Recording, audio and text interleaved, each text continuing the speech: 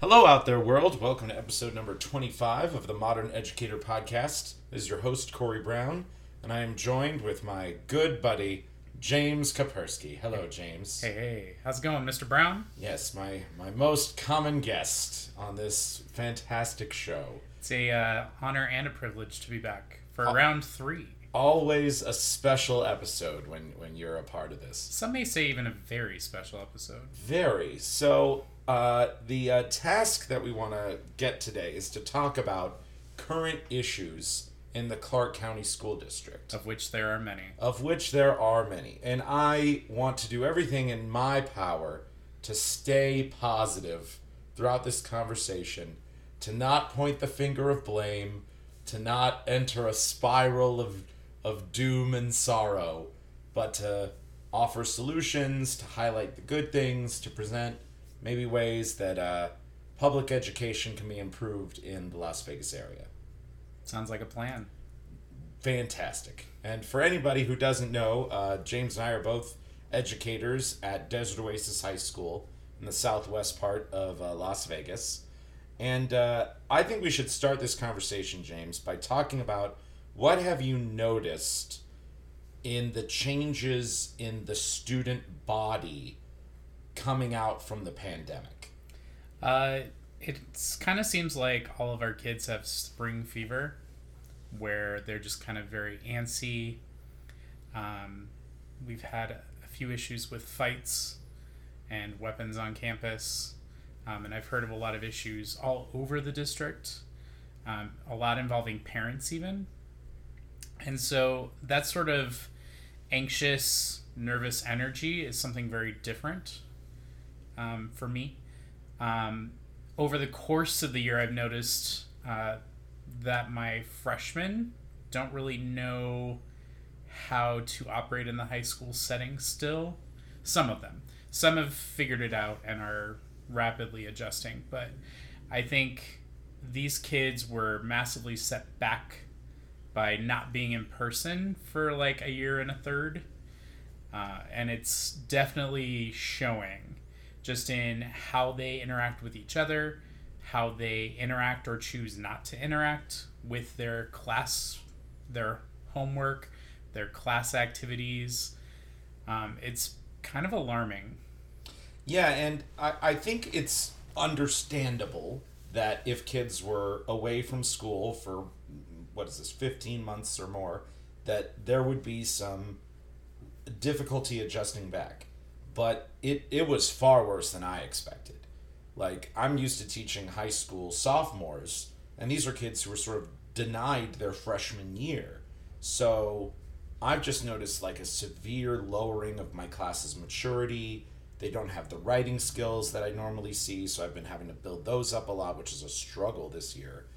And I want to comment on the topic you said, how it's like these kids and their parents are sort of both overreacting and causing issues on campuses. And I wonder if it's during the pandemic, kids were stuck at home with their parents and sort of followed their parents' rules and their parents' attitude the whole time. But sometimes the rules of a household are very different than the rules in a school building.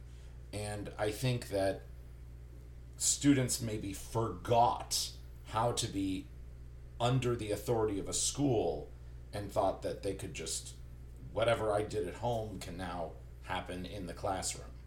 True. I also think students don't understand that there's consequences for their action or lack thereof.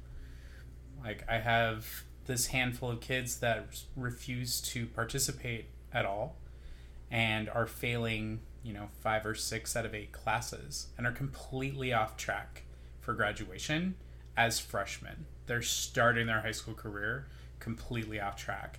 And when I speak to their parents and the parents say, I need to be the parent at school, and my brain screams, no, that's not my job. I need you to be the parent and support and make sure you're checking in with your child and holding them accountable for whether they do the work or not, or they're participating or not, or behaving correctly or not. Isn't the mantra the parent is the child's primary educator? We just sort of offer individual Yes. support with Ult- our mastery of our subjects. Ultimately, it's on that parent to be involved and invested in their child's life. Yeah. And the role of us as especially high school educators is weird because the product that we produce or sell or whatever is teaching kids and preparing them to pass tests and learn skills and make them just good members of society. But these kids, they don't have the legal authority to be full members of society yet. They're on their True. way, and legally we sort of have to answer to their parents. We can't really answer to them. So there's always this debate I have in my head where is education pleasing the student? Is it pleasing the parents? Is it pleasing our administration? I think it's always a little bit of all three, but I usually see the focus being pushed to one of those three angles. I think ultimately it's pleasing society. You're trying to create functional citizens that can go out and get a job, can hold that job down and not be fired, go off to college, be able to get scholarships. It's all these life skills that are vital for these kids to be successful and be productive members of society. It's our responsibility to make sure we're creating those kind of people. Yeah, but as we're bringing it back to our main conversation point here, it's the challenge of achieving this goal has been very difficult this year because I think there's a standard pace for how the school system operates. A lot of people compare the school system to a factory. Mm-hmm. And in a way it sort of is, like when you're 10 or 11 years old, you do the 5th grade thing and then you move on to the 6th grade thing. And we could have a whole sidetrack about how we sort of force kids to advance through the grades. I disagree with that. But generally, that's what's expected. And there are certain milestones and steps that kids are expected to reach. And at least in social studies standards, the standards get progressively more complex as a kid goes through their high school career, which is totally understandable. But I think that so many kids tuned out during online learning. And many students admitted this to me, that they would log into their Google Meets last year, turn camera off, and then just walk away from the computer or play video games or do something else. And we as the teachers had no way of checking, and copying work and plagiarism was incredibly prevalent in online learning, and it was very difficult for us to police that. So, yeah, it's how do we bring these kids back into the education fold after the longest summer vacation of their lives? That's the task that we've been battling with all year. And I think the comment that I want to address too is, I remember when this school year started, we were given a lot of, I don't know if I want to say directives or just kind of advice, that our roles as teachers should be to think about the students' social, emotional well-being. They just went through this traumatic pandemic. We're still wearing masks at school. We need to be just super nice and super outgoing to kids. And I think at the beginning of the year we had policies where we couldn't mark kids tardy. We just sort of had to let kids walk in the classroom, especially in first and second period. That was a huge mistake. That was, okay, yes. So why don't you elaborate on your thoughts here? I totally agree with you, by the way. These students had no boundaries and no consequences for a year and a third. And then to come back, especially into a brand new environment, a brand new level of schooling, to like walk into high school and have no consequences for being tardy. I have students that were tardy 14 out of 20 times, or 20 days in a quarter, the last like 3 quarters in a row. And there was no negative consequence for that. And so these students would just be wandering the hall and causing mischief and tagging different parts of the campus with graffiti, getting into fights, ripping off soap dispensers in bathrooms, like just really stupid decisions on their part, and there was never a consequence. And so it's just been craziness. And we finally now have implemented a tardy policy, and we're getting so much like pushback from parents, and kids. It's just, if we had just established the rules from day one in a supportive way, but said, here are the guidelines, here's how you function in this building, I think it would have had a much better impact. Well, because I was under the impression, you'll probably agree with this, that when we came back from the pandemic at the beginning of the school year, our attitude towards kids was be super duper nice. Make them want to be at school again. Be positive. Don't enforce. Like, I mean, look, if a kid got in a fight or something, I would obviously enforce policies about that. But we were being very lax at the beginning. And actually, we focused so much of our effort on dress code. I recall that was like the battle that administration chose to fight. When, I mean, okay, some kids wore some pretty outrageous stuff to school coming back from the pandemic, but other times, like, okay, this girl has ripped jeans. Like, I feel don't like care. Dress code is an issue every year, though. Like, this year was such a anomaly and such a special case where we had essentially 2 freshman classes. Plus the kids that are juniors this year didn't even get a full freshman year. So 3/4 of our campus were essentially kind of new. And so we really needed to say, this is what our school is about. Here are the expectations.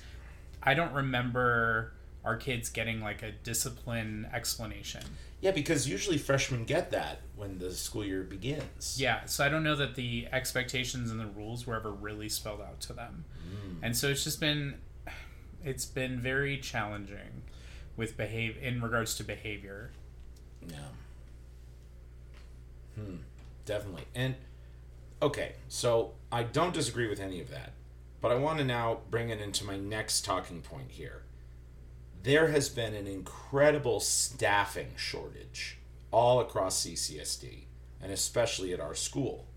And I mean, you've been at the school for more than a decade, so you can probably comment better than I can, but in the past, we used to have 2 vice principals that were entirely over discipline. That was their whole job. And then we had like maybe 5 campus security monitors who were sort of just people who worked directly for those disciplined vice principals and kept the campus secure and safe. But my understanding is now the role of enforcing discipline is kind of spread between multiple of our vice principals, so there's no like one-stop shop. And I think we have 1 or 2 campus security monitors. Is that the case? I'm not entirely sure. I feel like it's probably 2. Yeah. And it's alarming that I don't know what our campus security situation really is. Yes, we used to have a pair of deans on campus, essentially like a step down from assistant principal. Okay. And they had centralized authority over everything behavior, everything discipline. And now everything's been shuffled to all of our supervisors, and so every single administrator is now dealing with behavior. And I've reported a few students for being tardy more than 3 times, and nothing's happened. Well, because my referrals are just probably lost in a stack, and our administrators have so many things to take care of that dealing with this one student who's been tardy 4 times is not a priority. Yeah, and I don't want to point the finger of blame wholly at administration, because I think there's just the way they reshuffled behavior organization, and also the concept of restorative justice that was implemented at the higher district level probably said you can't have deans anymore, that you have to resolve behavior issues hopefully in-house and hopefully like dealing with kids directly. But okay, rather than having deans to punish bad kids, we should have had 3 social workers on campus that could implement restorative justice to these bad kids and give them, I don't know, the one-on-one behavior counseling or the psychological help or whatever the issue is that's causing these bad behaviors. My understanding of restorative justice is that there should have been a professional to assist those kids. But my understanding is we don't really have one. I think the issue is our district isn't willing to pay those people enough to make it competitive with other jobs they could get. So it's very difficult for us to get a social worker to come work for us when they can get paid more in a different position in a different field. Yeah, so I sort of feel like the district higher-up said, okay, we want to get rid of deans, so we're going to do restorative justice instead. Instead of deans, help kids psychologically. But we don't have the people to offer that help. So now, like, whenever a discipline problem happens on school, there's this questionable result of how that discipline is resolved. Yeah, changing focus but not providing a solution or a path to positive change. Yeah, and then I also know that we used to have 5 campus security monitors, and I think that those jobs have been posted and are available this whole year. It's just no one's really applied for them. I mean, it's like a minimum wage job. It's the big issue with our economy right now is that people don't want to work for the amount they've been getting paid for those type of jobs. It's like the fast food spots down the street aren't open in the mornings and aren't open late at night because they can't find people to work those hours for that price. People aren't willing to work those jobs anymore for that amount. So I think that we're seeing a direct result of that shift in the workforce, and that we don't have the campus presence, the campus security, those campus monitors that we desperately need. When we're the largest campus in the state, we're only going to get bigger next year, probably be around 4,000 students. The problem is only going to get worse. Mm-hmm. And we have to take some sort of action to curb the negative behaviors, to have some sort of structure and some sort of consequences in place when these negative behaviors are shown. Well, and look, I believe in the concept of restorative justice. I just want there to be professionals who will back me up when I follow the procedures. Right. Because I've referred kids up the chain of social emotional issues and written referrals and stuff over the year, and it's challenging to get immediate results. Mm-hmm. Yeah. And so let's keep commenting about staffing shortage. And I don't think, I mean, we do have some stories to share about Desert Oasis, but I know other schools, their teaching staff is also leaving in droves. I have a friend who works at Escobedo Middle School and told me that school's just totally off the rails. And it's... So do you think that a lot of teachers are quitting the job because these compounding problems related to this year? I think our school is a special scenario in that we've had some turnover in our administrative team. There's not been as much of a focus on getting our campus back on track in the way that I think probably should have happened. I think at some of these other schools, student behavior might be worse or might be just in a different scenario. So, like, we have issues on campus with students roaming the hall, students being tardy. Maybe at some of these other schools, it's more other behaviors. And the interaction between students with teachers. I can't imagine what some of these middle school teachers are going through where their students didn't have that final year in elementary school to really learn how to be a bigger kid and to be the responsible one on campus. I can't imagine what it was like teaching sixth and seventh grade this year. Nor do I wish that upon anyone, because it just must have been really, really hard. Because those kids, those formative years and that formative time that they would have had with each other and to learn how to interact with one another and interact with their teacher is just missing. And so I think some of these teachers are leaving the profession because student behavior and student ability is just so drastically off the rails from what it used to be. Yeah. Especially the 1-2 punch with being fully online last year in our district. It's been rough. on some teachers. Well, and I think you and I have actually had this conversation before, but I want your perspective on it again. Can online education be effective? Let me ask it that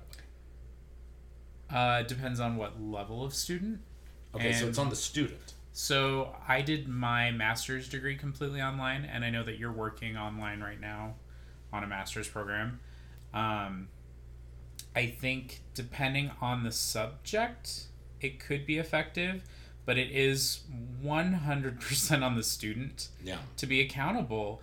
I know that when I went through it, the only person monitoring my progress was me.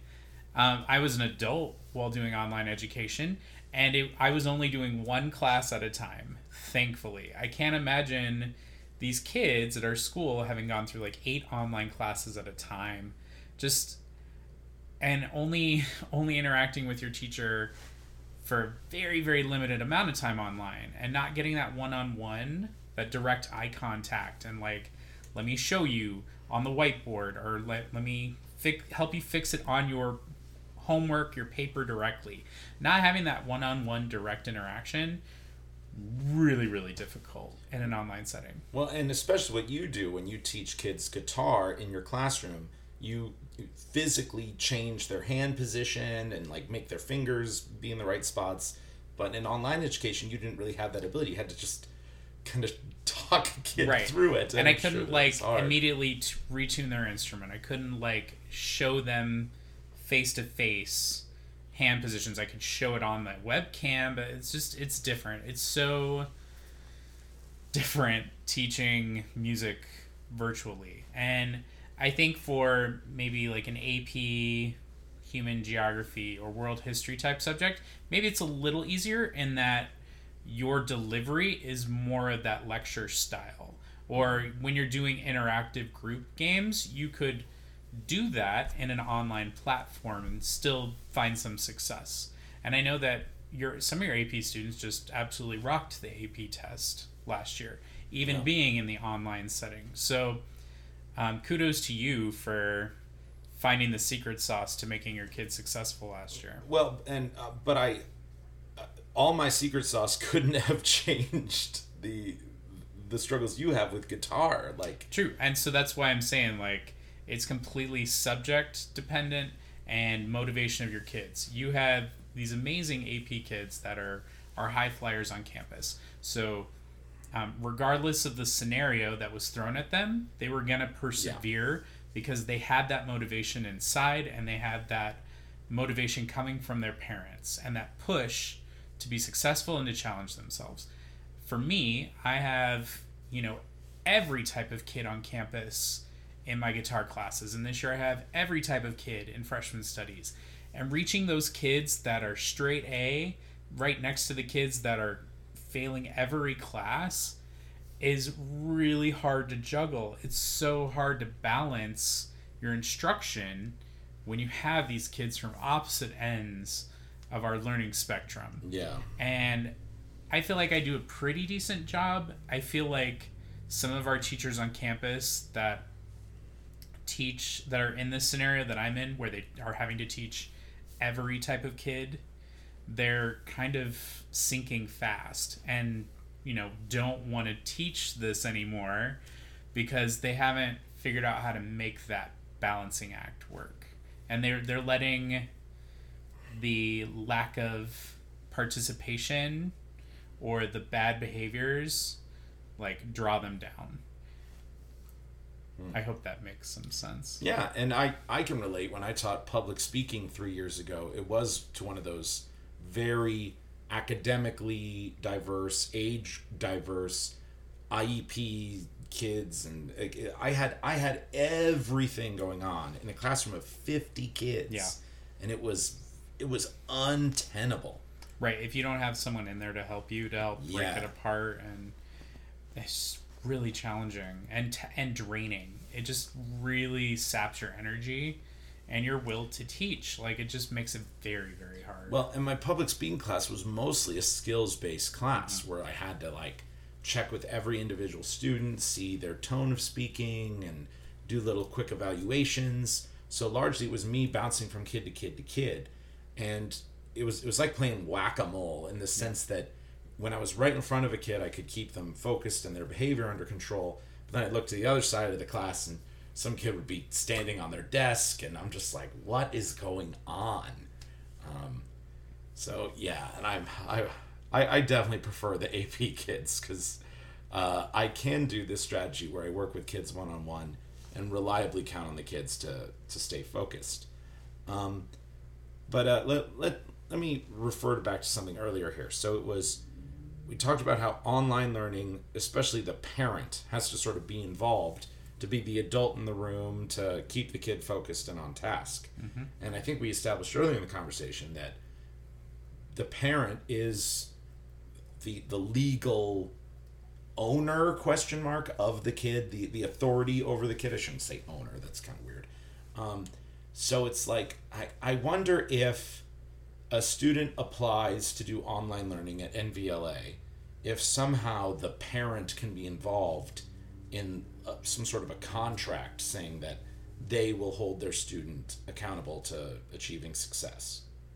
I mean, that's a wonderful thought. I don't know that our parents would go for that. Why not? Don't they want what's best for their children?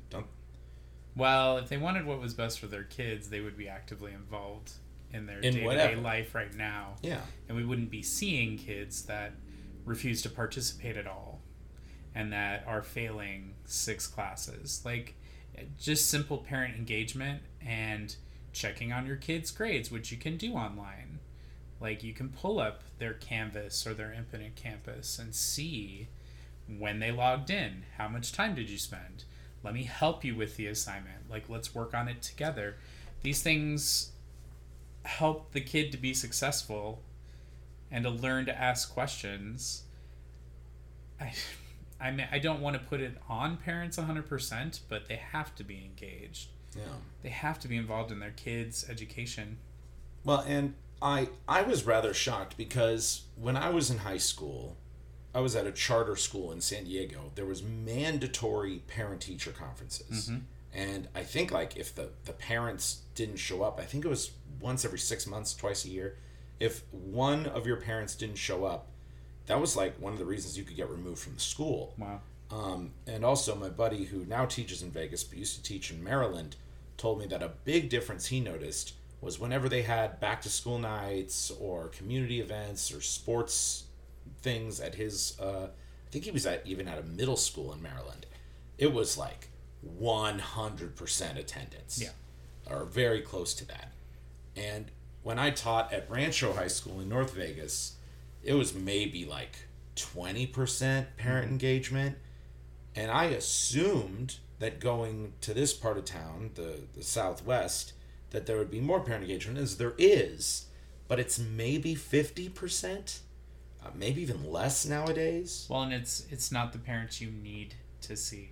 Yeah, usually you see the parents of the high flyer kids. Mm-hmm. And so that's like, your son's doing great. And you know, it's like, I really wish I could talk to the parents of these kids who are really struggling. And, you know, then we do call them on Infinite Campus and stuff, and there's no response the other end of the line. The number you've reached has been disconnected. And it's like, well, how do we even when there's not updated contact info, it's very, very challenging to try and help curb behavior and to help like reinforce what needs to happen. Very challenging. Yeah, I wish there was a. I think I even remember, maybe this was back when I was still at Rancho, but maybe it was an administrator who was telling me, like, if I can't reach these parents, I'm just going to drop the kid from school entirely. Like, I wonder if we have that power. I don't know if we do. But I'm not advocating for it. I'm just saying that. And okay, so why is parent involvement such a struggle in Las Vegas? Well, because we're in an entertainment city. The parents that we have that make up our student base, the families that we draw from, a huge portion of them are in jobs that don't necessarily require like post-secondary education, and so there's not necessarily an acknowledgement that you need to be super successful in school, to be successful in life, and to have a career that pays money that you can live on and live comfortably. Yeah, I mean, I don't mean to downplay the people of Vegas. It just, any other state, any other location, like you were mentioning, Maryland before, like, parents are much more involved. They are highly educated. They want what's best for their kids. I think another issue with our service economy is that some of these parents are working. Yeah, they work when they would be spending time with their kids, and so they're not getting that one-on-one interaction and chance to ask them what they did in school today, and like, hey, let's work on your algebra homework. I think some of these parents wouldn't know where to start if they were going to help with some of this homework. So this is not all parents. Yeah. It's just a higher percentage here than I think you would find in any other location in the country. Well, and I know at least at Rancho, there were plenty of times where eventually I would get a hold of a parent. The parent would explain to me that they work 2 or 3 jobs and they're trying so hard to support the family. And I even had kids that dropped out of school to support the family. So right. I was like, dang. This exact issue just came up with, I think, a school board member in Carson City. He basically said, essentially what I'm saying, in that parents have to be involved, and this is why we have low test scores. And he was kind of raked over the coals by certain segments of the media and the populace, but I tend to agree with him. I think the kind of community that we've created just in this Vegas and Nevada lifestyle does not engender a desire for high academic standards and for academic success. Like, it's this cultural thing here in our state, and really specifically in Vegas as well, that strong academics is not necessary for success. I mean, my AP kids and a lot of their parents don't follow that plan of thinking, but I have seen kids who've expressed to me that they intend to be a stripper, like people in their family, and I'm like, but it's good money, Mr. Brown. And I'm like, no, like, I'm here to make you better academically. You know, you can't rely on that for a source of income for your entire life. Yeah, you can't be a stripper forever. I know. Oh my goodness. Yeah, and maybe my thoughts went here. So there is this. If you asked a random parent in Las Vegas, what do you think about the Clark County School District? A lot of them would probably say negative things. Yes. And I wonder if all of the media coverage of the failures that have happened at CCSD have sort of created this cycle where parents watch the media coverage, parents have a bad impression of CCSD, parents don't have faith, don't want to get involved with CCSD, therefore students fail in CCSD, create problems in CCSD, which then get reported into the media. It's a vicious cycle. It's a vicious cycle. Yeah.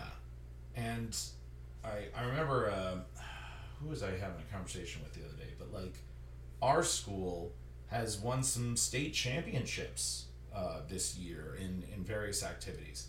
Those don't get reported on the media. Our robotics team is going to nationals. Yeah, that's like really this awesome. Coming week. Okay, so that's what it was. And it's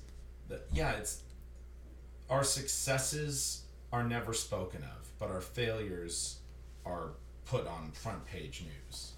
Yeah. Well, I think also the timing of the issues that our campus has had, just being day after day after day, really wore down the morale of the staff, the students, the parents in our community. I know that you and I were having a discussion that our zone is just way too big for our school. Yes. And in that we're not focused in the neighborhood around the school. And we've got students traveling for miles and miles, just to come to the school, and it's hard to have them have a buy-in on campus. I know that with the freshmen on campus, the freshman studies teachers, we've been taking the kids around and we've been doing campus beautification, like picking up trash and just taking ownership.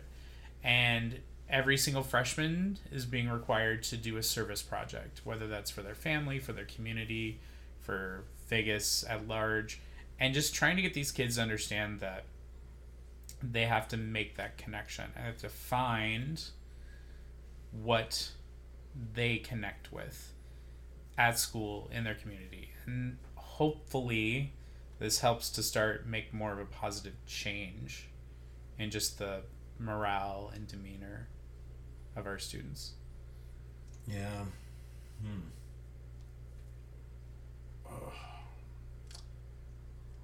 All right, and I want to now talk about this concept. So, we originally planned at our school that if a student made a big behavior issue or a student wasn't doing their work, that we would remove them from the school and send them online. And I can understand both sides, how that is maybe a effective, behavior ramification or academic ramification, but I can also see how it's an ineffective one.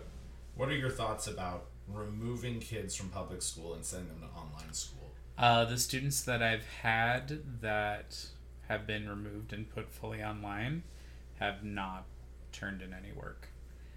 But these are the kids that initially were not participating and not doing that. At least they're not negatively impacting the other kids around them. But I think it's kind of a disservice to that child in that they're not going to get anything out of that online scenario. Yeah. As far as I know. It's definitely the logic of, is online learning a privilege or a punishment? And I think by your earlier conversation with me, it's if a kid doesn't have buy-in to online learning, nothing will get done. Mm-hmm. And if a kid doesn't have buy-in in the classroom, they're probably not going to have buy-in. Oh, most assuredly not. Although, I will say, in the years when I did Apex, which is seniors doing credit retrieval, that's fully online. When they know that it's their last chance, and this is their only opportunity to try and make up these credits to just graduate, those students had motivation in that sense because they knew there was a direct consequence by not doing it. If you don't do this Apex class, you are not going to graduate. And you will not walk at graduation, you will not have a diploma, you will not be employable.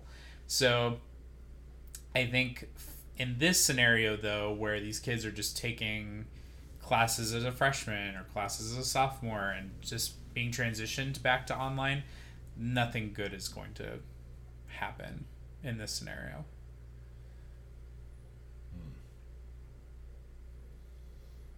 Yeah.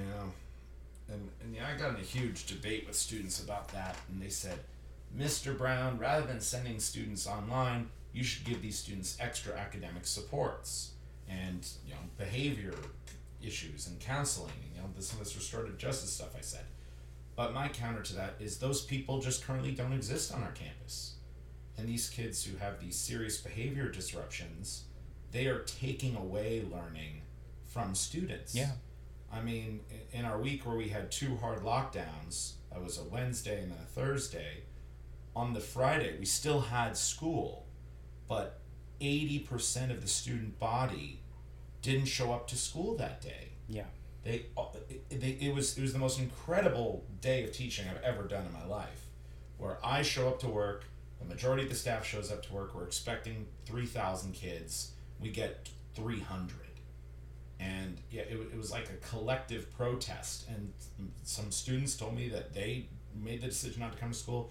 Other students said, I really want to go to school, but my parents said no because they were afraid that our school is too dangerous. And that was just a huge wake-up call for me. Well, and I think that's why we're losing quite a few staff. But the school isn't bad, James. No, and I've been here since day one. I remember walking through the hallways before the school was open, as it was being constructed, and having so much pride in it. And I still am really proud of our school, and I love our staff. My hope is that with our new principal, we can make some really needed changes and just get our kids back on track and help them find worth and value in what they're doing. Because my biggest fear is that they just don't feel like anything they do matters. Yes. And in fact, right before spring break in my regular world history class, I recall doing the majority of my lesson, and then I said, okay, now it's independent work time, which could also be group work time. Here's a speech by John F. Kennedy. I want you to analyze it and connect it to the concepts of the space race. And I passed out the speech to my students, and they were all, given the opportunity to log in and see it online as well. And I think in my class of 35 kids, 3 of them were functionally working on that speech while the other kids were just kind of doing nothing. And I did my role as a teacher, and I went around to those 32 students, and I'm like, hey kid, get to work. Hey kid, come on, this is a cool speech. Like, let's connect it to Sputnik and Yuri Gagarin and all this space race stuff. And they said, Mr. Brown, it's a formative assignment. It's not worth my time. Because they're aware of the new grade change of policies that formatives are only 10% of the grade while summatives are 90%. So that's just really unfortunate when my students don't feel that my activities and my supplemental resources are important for their learning. Right, because the value of that portion of the education has been diminished by an administrative edict. They've said that this in-class work or this homework is not valuable because they've assigned this 10% amount to the formatives, which makes the kids not want to do them. And I had this issue first semester where we do these daily journals, these like online written responses to thoughtful questions, like, what would your best friends say about you? Write me 5 sentences. Or what does it mean to be human? And so the students are prompted to write for 10 minutes, hit at least 5 sentences, just write. 10 just minutes, put 5 your sentences, thoughts. that should be That's easy. Cake. And some of these kids just refuse to do it. Like, at all. Like, they walk in and they sit there for 10 minutes and don't participate. And so I finally got to the point where second semester, I've now attached a summative grade where I will call on them. Out of every 3 classes when we do these journals, they'll present at least once. And so they have to stand up, they introduce themselves, and they read what they wrote to the class. And then we all applaud them for sharing their thoughts. And so I've attached a summative grade to that formative. So there's accountability on that end. Yes, they're still getting that 10% grade for doing the writing, but then they're getting a test grade because they presented it, because they stood up. And my tests are going to have questions about the space race and questions about right. Why did America go to the moon? And I feel like this is important. I feel like this is why a lot of our math staff is bailing ship, because the kids just aren't doing that day-to-day math homework that we all did when we were kids. No. Do the assignment, like apply the concept that you learned in class, go over it with your teacher and see how the math assignment is, how those equations and those formulas are applied.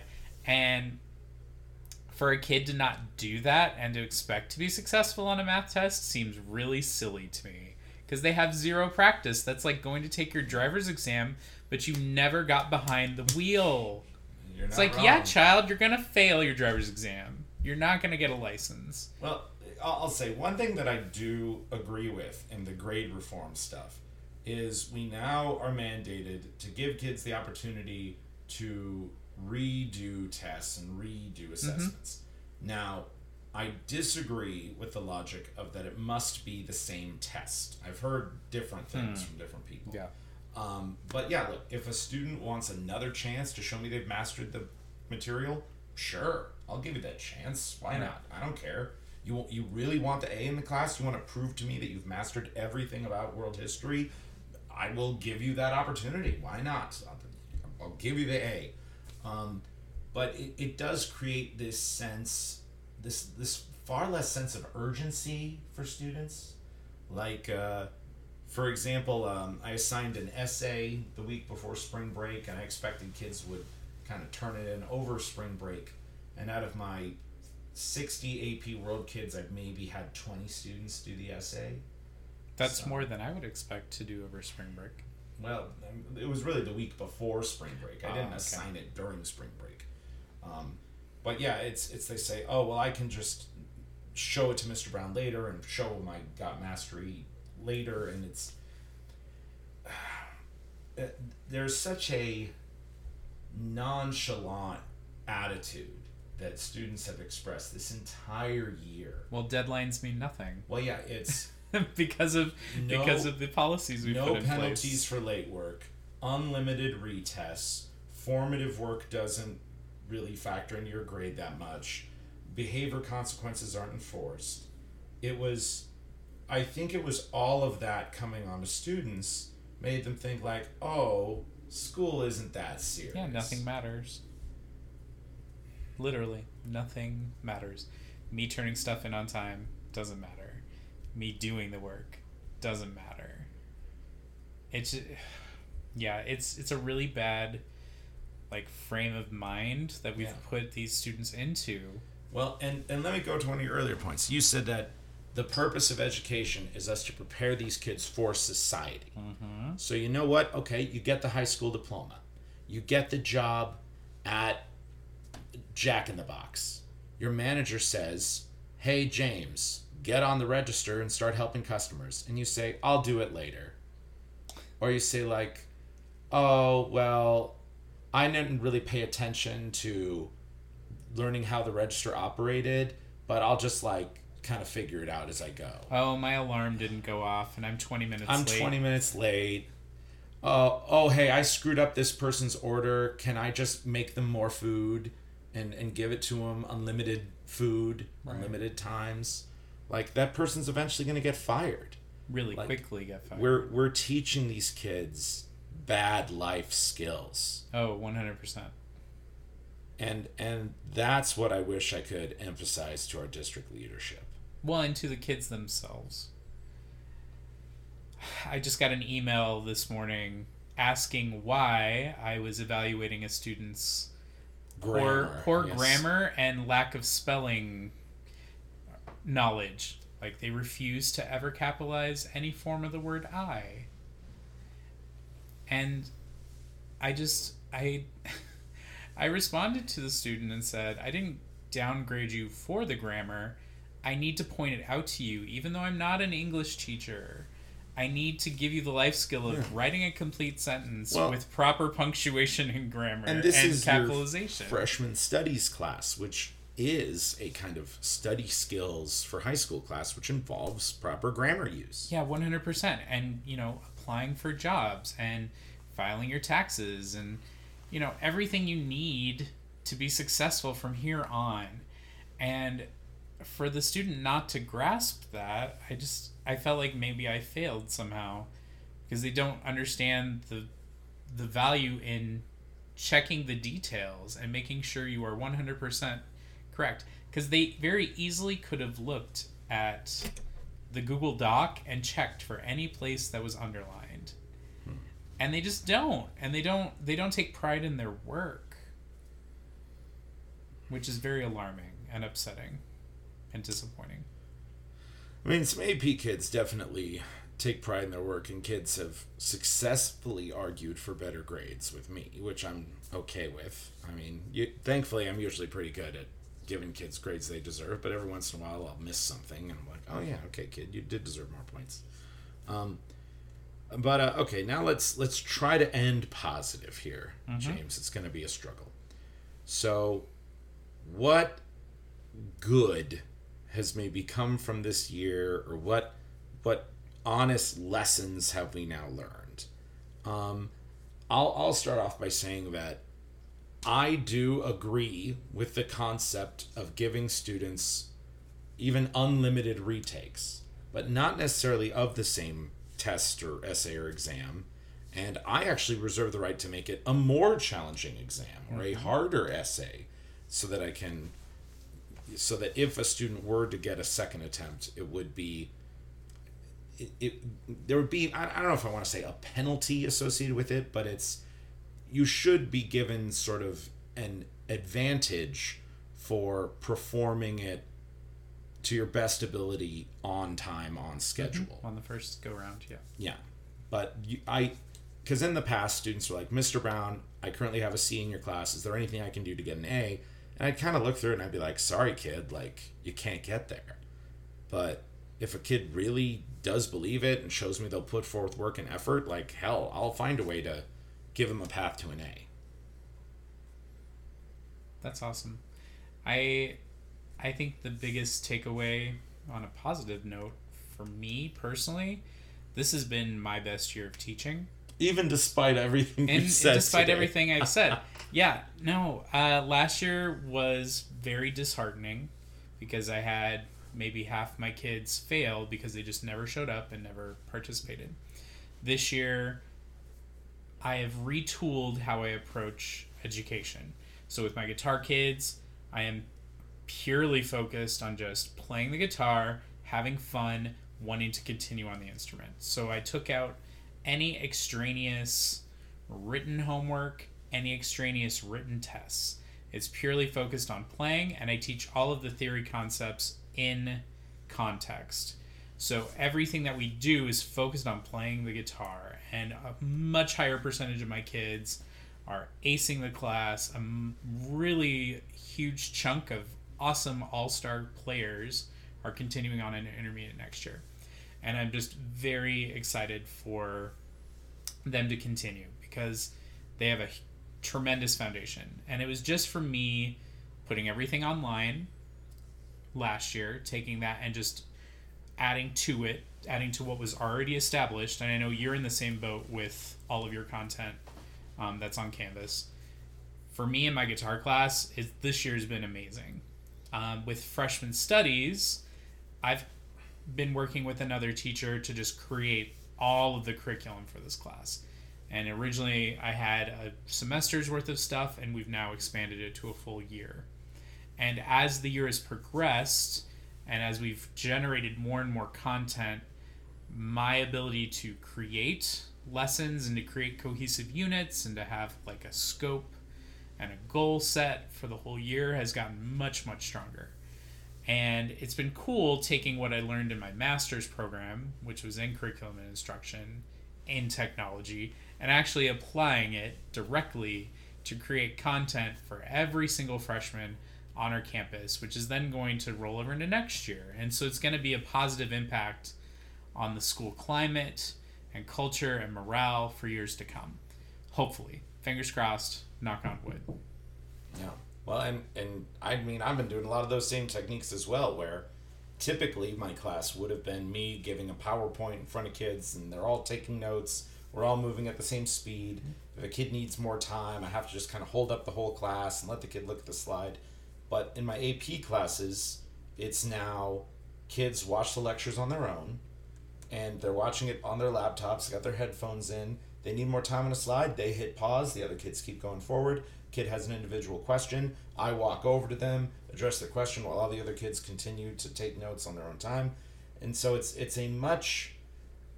way better for the AP kids. The regular kids can't handle it though. And I could get into that, but it'll take a long time. And yeah, I think it's a huge advantage to now have digital versions of all my lectures, all my content, and yeah, kids can very easily learn my whole class online. It's remarkable how many trees we've saved this year. Oh my gosh, yeah, so much less printing. You know, some people in my department still make a lot of copies, but I don't. I try to do everything digitally. The only things I've passed out were some envelopes to practice address writing for my freshman studies kids, and then packets from 2 years ago that I printed up that I never got to give out at the end of the year. And so I'm utilizing those now with my kids, even though they have them online, all the content. There's something about having a tangible, physical piece of music that you can write on and interact with. Yeah, and if kids want to do things tangibly, I'll still allow them to turn it in, and I'll grade it and put it in the grade book, but 99% of my assignments have been turned in online, and it's pretty great because a kid could turn it in digitally at 10 p.m. and I could get it and I could grade it immediately and update the kid's grade. But in the past, when everything was a piece of paper, kids had to have brought that to school. They might have lost it. I might have lost it in the grading process. So it's by having it in this digital cloud space where there's a permanent file attached to their Canvas class. Yeah. That is huge. Yeah, you don't have to pass back work anymore. Nope. That was always a whole issue. So, yeah, no, I approve of kind of the digital learning environment. I mean, we could talk about kids being distracted though on their phones and computers. That's a whole nother episode. And that was a problem before the pandemic. And I mean, is it worse after the pandemic? Yes. Yeah, I think it is. It was worse this year. But the reason why I think it's worse has to do with all these other behavior issues we talked about.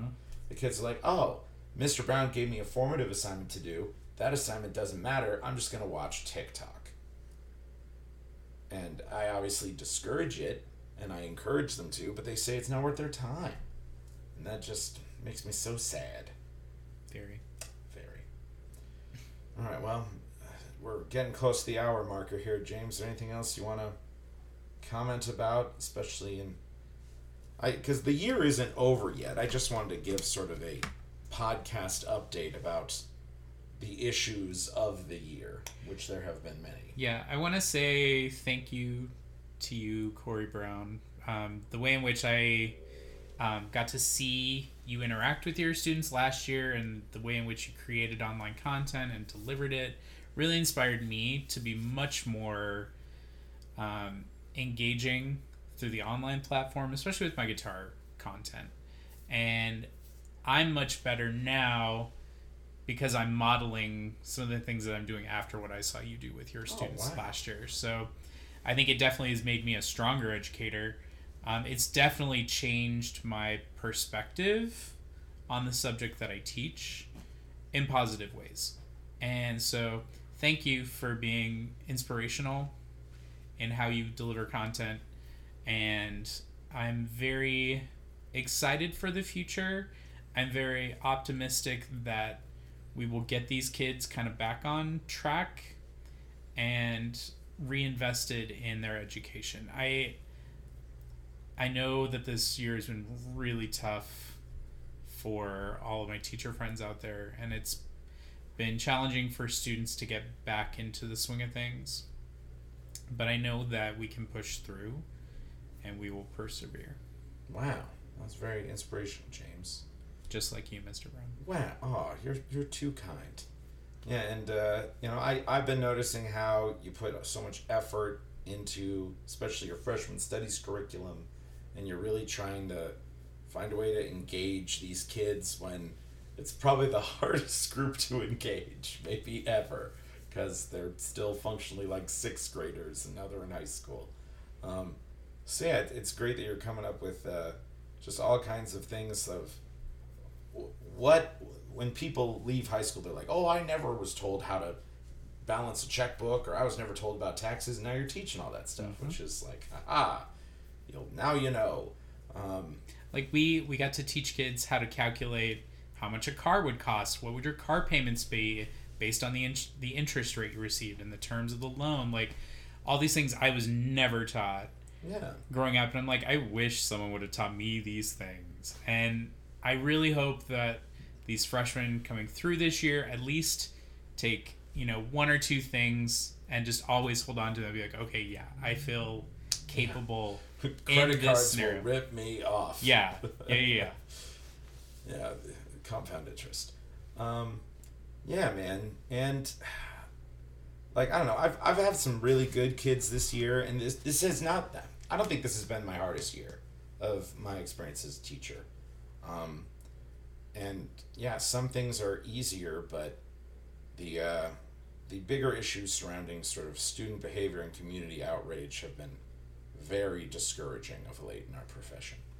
But I hope that we can get a handle on this stuff and maybe one day be admired and respected in the community. Knock on wood again. Knock on wood again. All right. Well, thanks for listening. If you have any questions or would like to be a guest on the podcast, please send me an email at vegasmoderneducator@gmail.com. Thanks so much. Bye-bye.